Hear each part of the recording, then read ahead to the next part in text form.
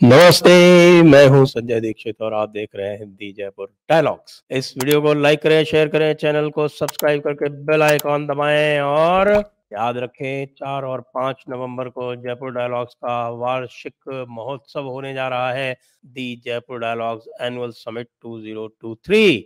इसलिए आपका जो कंट्रीब्यूशन है उसको कृपया थोड़ा बढ़ाएं। पेपैल और दूसरे जीपे इत्यादि के साथ साथ और भी जितने भी पैट्रियन वगैरह हैं उसमें सब पे आपका कंट्रीब्यूशन यदि नहीं कर रहे हैं तो कृपया लिंक हो जाए। बात करते हैं एक बड़े ही विचित्र प्रकरण की। जी हाँ, और यह विचित्र प्रकरण हुआ कल महाराष्ट्र में। और आप जान रहे हैं कि महाराष्ट्र में इस समय जो राजनीति है वो बिल्कुल चाकू की नोक पर चल रही है और इसलिए वहां पर कोई भी बात यदि कही जाए विशेषकर महाराष्ट्र के बारे में, महाराष्ट्र के लोगों के बारे में, महाराष्ट्र के महापुरुषों के बारे में, तो वो बड़ी ही संवेदनशील हो जाती है। तो ट्रू इंडोलॉजी वो एक ग्रुप है। जी हाँ, ग्रुप है। कई लोग समझते हैं कि कोई व्यक्ति है, नहीं जी नहीं। ट्रू इंडोलॉजी एक ग्रुप है जो मुंबई से ऑपरेट करता है। उन्होंने लगभग 2 माह पूर्व सावित्रीताई फूले जी के बारे में कुछ ऐसी बातें लिख दी जो कि मैंने सही पूछे तो जब आरंभ में यह कंट्रोवर्सी विवाद उत्पन्न हुआ वो क्या हुआ पहले वो बताता हूँ। इस सावित्रीताई फूले के बारे में जो भी लिखा गया उस पर प्रतिक्रिया हुई और प्रतिक्रिया ऐसी हुई कि एनसीपी के जो प्रमुख सदस्य थे वो दो दो महीने पूर्व यानी कि जब ये एनसीपी का जो ये एक धड़ा है वो मिला नहीं था आके भाजपा के साथ, उस समय ही उन्होंने यानी कि उसमें जितेंद्र आवाड़, छगन भुजबल और अजीत पवार स्वयं बताए जाते हैं, उन्होंने इस पर घोर आपत्ति की कि वो तीनों जो हैं वो अजीत पवार तो स्वयं पुणे से आते हैं, जितेंद्र आवाड़ तो शरद पवार जी का खास चेला है, जानते हैं आप उसको, वो कितना बदतमीज है। और हम खास तौर से जो वहाँ का जो एक रेडिकल मुस्लिम तबका है उसके साथ बिल्कुल घुला मिला हुआ है। और साथ में छगन भुजबल और अजीत पवार जो है भारतीय जनता पार्टी के साथ है, तो उस समय ही इन लोगों ने इस पर आपत्ति कर दी थी। जब ये पहली बार मेरे सामने आया कि विधानसभा में देवेंद्र फडणवीस जी ने उठकर और ये कहा कि भाई भारद्वाज स्पीक्स, जो कि ट्रू इंडोलॉजी की ये एक और दूसरा एक अकाउंट है, तो भारद्वाज स्पीक्स और एक हिंदू पोस्ट और एक कोई इंडिक टेल्स इत्यादि, इनको करके के इनके विरुद्ध कार्रवाई की जाएगी। और अवार्ड खड़ा तो वहां पे वो तो कह रहा था कि इनको फांसी पे चढ़ा दो, तो उस पे उन्होंने कहा कि भाई फांसी पे हम बहुत सारे लोगों को चढ़ाना चाहते हैं लेकिन यहाँ कानून और न्याय के हिसाब से ही चलेगा, ये कहा उसको। फिर जो मराठी तो आती नहीं है तो उसका जो इंग्लिश ट्रांसलेशन आया वो इंग्लिश ट्रांसलेशन ये आया कि देवेंद्र फडणवीस ने कहा कि ट्रू इंडोलॉजी को फांसी पे लटका देंगे। तो इसको देख के भाई बड़ा विवाद हो गया, बहुत उत्तेजना हो गई। पूरा जो इंडिक समाज है जिसका जयपुर डायलॉग भी एक अंग है, हम सब ने उसके ऊपर बहुत, जिसको हम कहते हैं कि उसकी बहुत आलोचना की, निंदा की, भर्त्सना की और ये भी कहा कि हाँ ठीक है, हम पूरी तरह से ट्रू इंडोलॉजी को सपोर्ट करते हैं।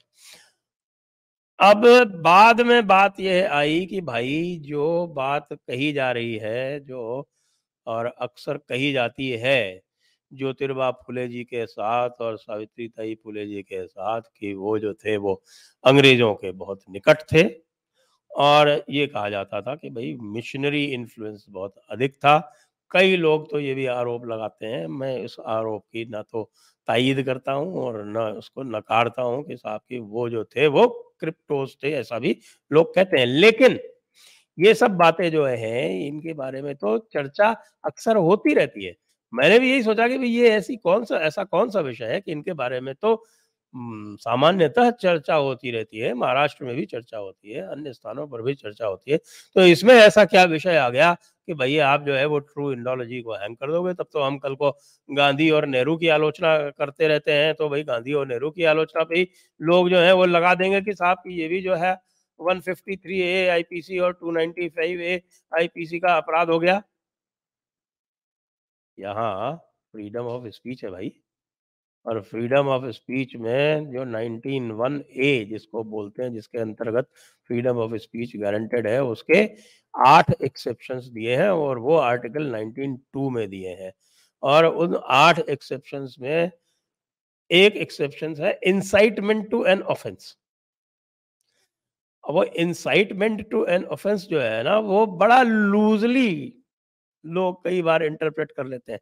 खास तौर से सरकारों के स्तर पर उसको उपयोग में लाया जाता है और उसको जो है वो 295 ए के साथ मिला के या 153 ए के साथ मिला के 153 बी के साथ मिला देते हैं कि साहब प्रीजुडिशियल टू नेशनल इंटीग्रेशन, और उसको करके केस दर्ज कर लिया जाता है। और कई बार तो भाई जो बहुत नृशंस सरकारें होती हैं, वो तो एनएसए तक लगा देती हैं। मनीष कश्यप का आपको ध्यान है। तो जब इसके बहमे गए और लोगों ने फिर मुझको भी टैग किया और उसको भी बताया कि भाई असल बात ये नहीं है, क्योंकि इस पर तो चर्चा होती रहती है, इस पर तो ज्योतिबा फुले जी की और सावित्रीबाई फुले जी की भी आलोचना होती है कि हाँ वो बड़े अंग्रेजों के बहुत ही निकट थे और जिस प्रकार की भाषा इत्यादि उन्होंने उपयोग में लाई है, विशेषकर सवर्णों के विरुद्ध, वो भी कई बार जो है वो मर्यादा के परे जाकर की गई। और वो बहुत स्थानों पर, जैसे हम जो पूरा का पूरा जो नैरेटिव बनाया गया है जाति व्यवस्था का, जो अंग्रेजों ने बनाया, उस अंग्रेजों की जो उस जाति व्यवस्था के पूरे नैरेटिव को हम उसकी आलोचना करते हैं, तो साथ में जो ज्योतिबा फुले जी जो हैं उसी प्रकार से अंग्रेजों के हिसाब से जो करते थे उसकी भी आलोचना करते हैं। तो इस आलोचना पर क्या ये हो सकता था? बाद में पता चला ना भाई, ये मामला था ही नहीं। ये मामला साधारण आलोचना का नहीं था। वस्तुतः बड़े ही, जिसको हम कहें कि एक अश्लील आरोप लगाए गए। लेकिन जहाँ पर अश्लील आरोप लगाए जाएँ, वहाँ पर तो मामला संवेदनशील हो ही जाता है और इन अश्लील आरोपों के कारण एक राजनीतिक स्थिति वहाँ पर, आप समझिए कि ऐसे स्थान पर जहाँ पर राजनीति रोज करवट ले रही है, ऐसे समय पर तो भाई इतनी तो आपको भी ध्यान इतना तो आपको भी ध्यान रखना पड़ेगा कि कैसे माहौल में आप इस प्रकार की बात कर रहे हैं। फिर भी फिर भी मैं नहीं मानता कि ये इंसाइटमेंट टू एन ऑफेंस है। हाँ, और ये 295 ए में भी नहीं आता, क्योंकि ये इंसल्ट टू रिलीजन भी नहीं है। ये आता 153 ए में भी नहीं है कि 153 ए में जो होता है, वो होता है कि साहब कि आप 2 कम्युनिटीज़ में किसी प्रकार का विद्वेष पैदा कर रहे हैं। ये मैं ये कह सकता हूँ कि अधिक से अधिक ये 107 सीआरपीसी का ऑफेंस है, इससे अधिक का नहीं है। लेकिन चूँकि वहाँ की राजनीतिक स्थिति ऐसी है, इस समय देवेंद्र फडणवीस जो हैं वहाँ के होम मिनिस्टर हैं, अजीत पवार और दिनेश शिंदे में कशमकश चल रही है। कार्यक्रम सारा का सारा भारतीय जनता पार्टी ने ही बिठाला है कि पहले तो दिनेश शिंदे को लाए, फिर दिनेश शिंदे के सामने अजीत पवार को खड़ा कर दिया, दोनों को लड़ा रहे हैं, खुद मौज कर रहे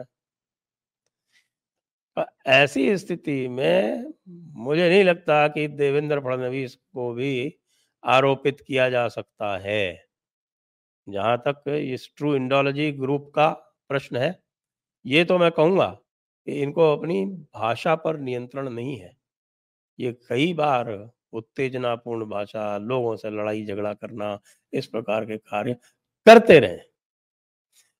और सॉरी मैं दिनेश शिंदे बोल गया, एकनाथ शिंदे जी हैं, एकनाथ शिंदे मुख्यमंत्री जी।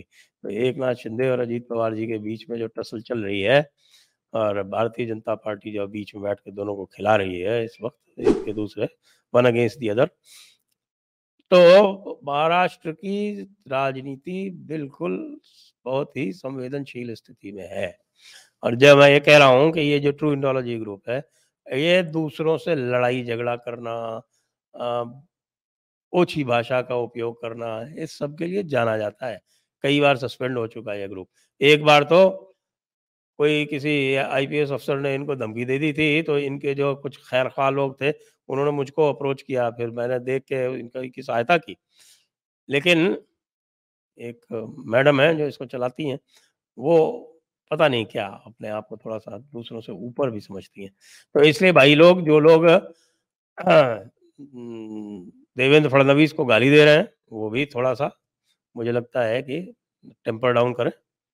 इसमें ट्रू इंडोलॉजी का भी जो उन्होंने जिस प्रकार की अश्लील भाषा सावित्री-ताई फुले के लिए उपयोग में लाई, वो कतई उचित नहीं थी, कतई उचित नहीं थी। क्या थी?